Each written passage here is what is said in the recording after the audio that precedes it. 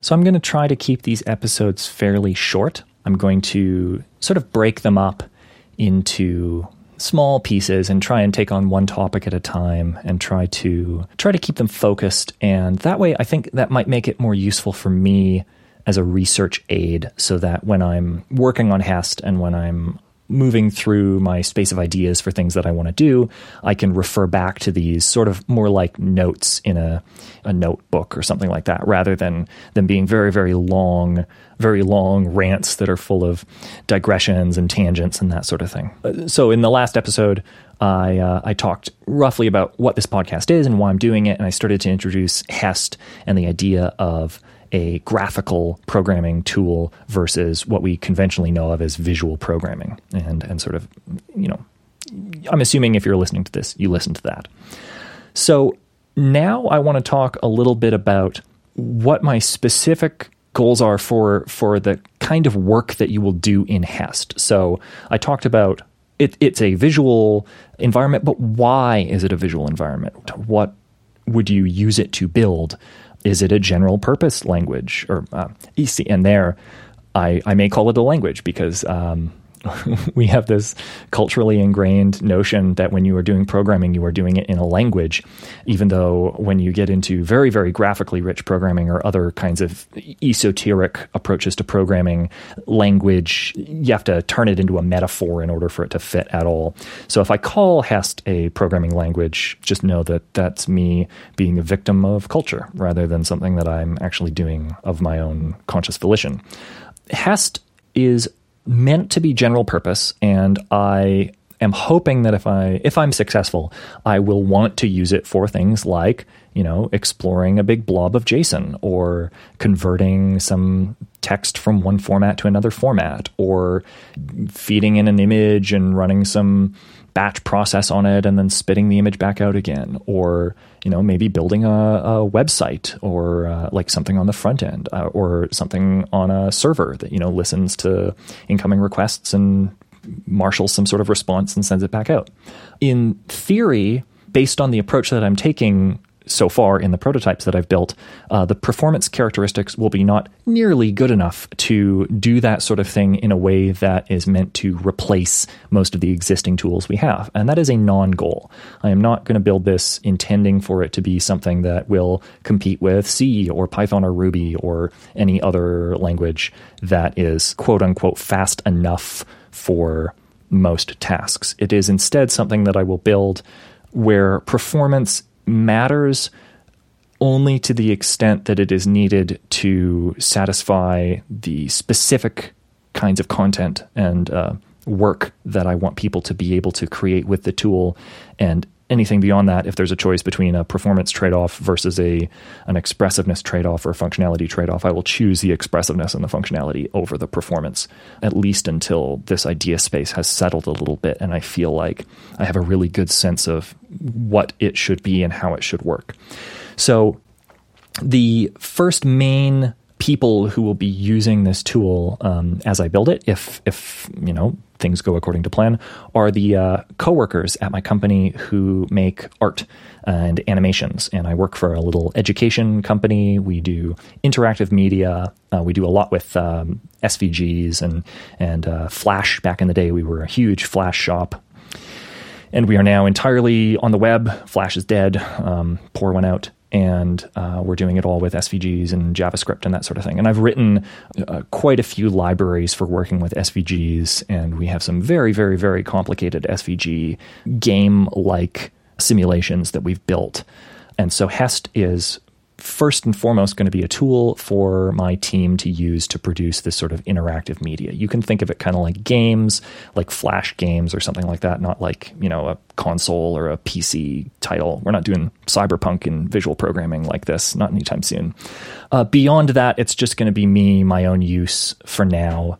And so I might want to use it to do some interactive music or other things like that, little utility programming kind of things, because that's the kind of programming work that I do. I mostly make little games and interactive experiences and that sort of stuff. So it is going to be very, very focused on that. So while I do plan for it to have, really good support for handling text and in all sorts of different formats and for working with data in arbitrary shapes and for working with, notions of time. So you could have things like concurrency and that sort of thing. It's not going to be a goal that this is a general purpose language that you would want to use in a general purpose way. It will be a general purpose language that is catered towards a specific domain. And I think that that's sort of the only sensible choice that I see people making when it comes to these sorts of more experimental programming tools, is they usually have a target domain, or at least a target spectrum of experiences that they want people to have while working with the tool. It might be a general purpose tool, but it's intended for a specific first best audience. And then one other thing that I will say while talking about what the initial goals are for the HEST project, it is something that I am working on as my day job. It's something that the aforementioned company producing interactive media. At this company, I am the one and only programmer. So in addition to building the animation tools for my team of artists, I also run our website and run some internal tools for asset management and other production pipeline kind of stuff inside. And I do a lot of other things as well. So I'm sort of splitting my time between working on HEST and working on other stuff. So it is something that I am very fortunate to have a company that is willing to indulge me in this sort of foray into experimental approaches to programming. But at the same time, the cost of that is that I only have a very limited amount of time to work on it. And so my hope, again, for this podcast is that it will give me an opportunity to sort of continue working on it even when I don't have the time to put in the actual hours developing HEST. And so that in doing a lot of my design thinking out loud in this podcast, when it comes time to actually do the programming on HEST, I will have a much better sense of what changes to make and what things to focus on and sort of in what order to do them. And so that being said, I'll just finish off this episode by talking a little bit about the current prototypes that I've built for HEST so far and what they can do. And then in the next couple of episodes, we'll get into the really, really juicy stuff, some of the existing functionality that is in those prototypes in more detail, and then my plans for where to go with that stuff in the future. So the current series of prototypes that I've built, I've been working on since about 2016, I think. I was traveling through Europe on a honeymoon for a few months, and there was a coffee shop in Barcelona that we situated ourselves in for a few weeks.